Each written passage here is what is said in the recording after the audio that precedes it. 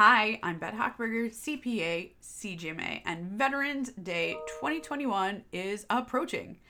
The complicated life of military personnel and their families does not get any less complex during tax season, so I figured let me try to uncomplicate it for you by sharing some unique tax rules that apply to active and retired military.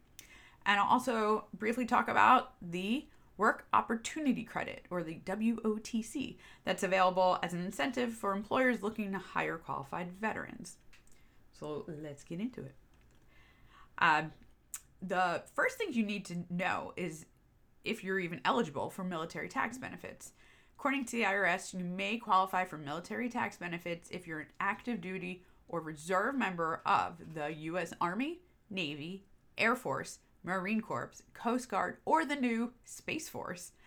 Aside from armed forces, some uniformed services and support organizations are also eligible.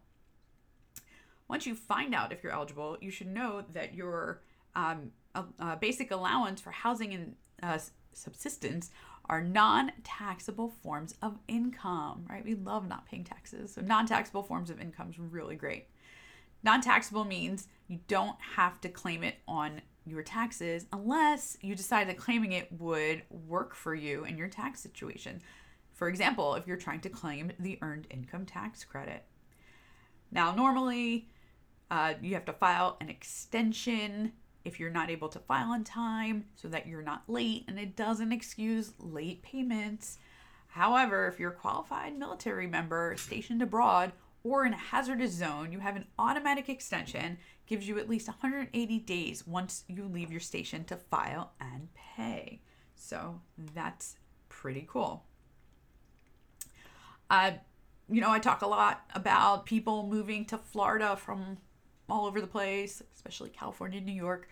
And then I get asked the next question, what about my moving expenses? Can I deduct them? Well, moving expenses usually must be proven using a time and distance test, but because of the 2017 Tax Cuts and Jobs Act, most taxpayers aren't eligible for this deduction anymore unless you're moving because your station is moved.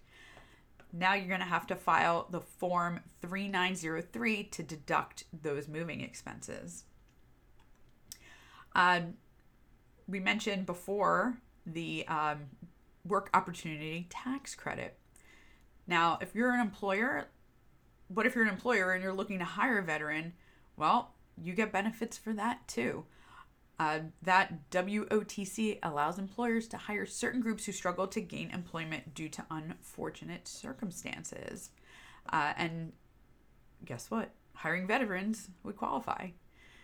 But you have to find out what all those qualifications are. There's a lot of information on the IRS website. I'm going to have to go take a look and make sure. It's a little too much to get into all of that right here.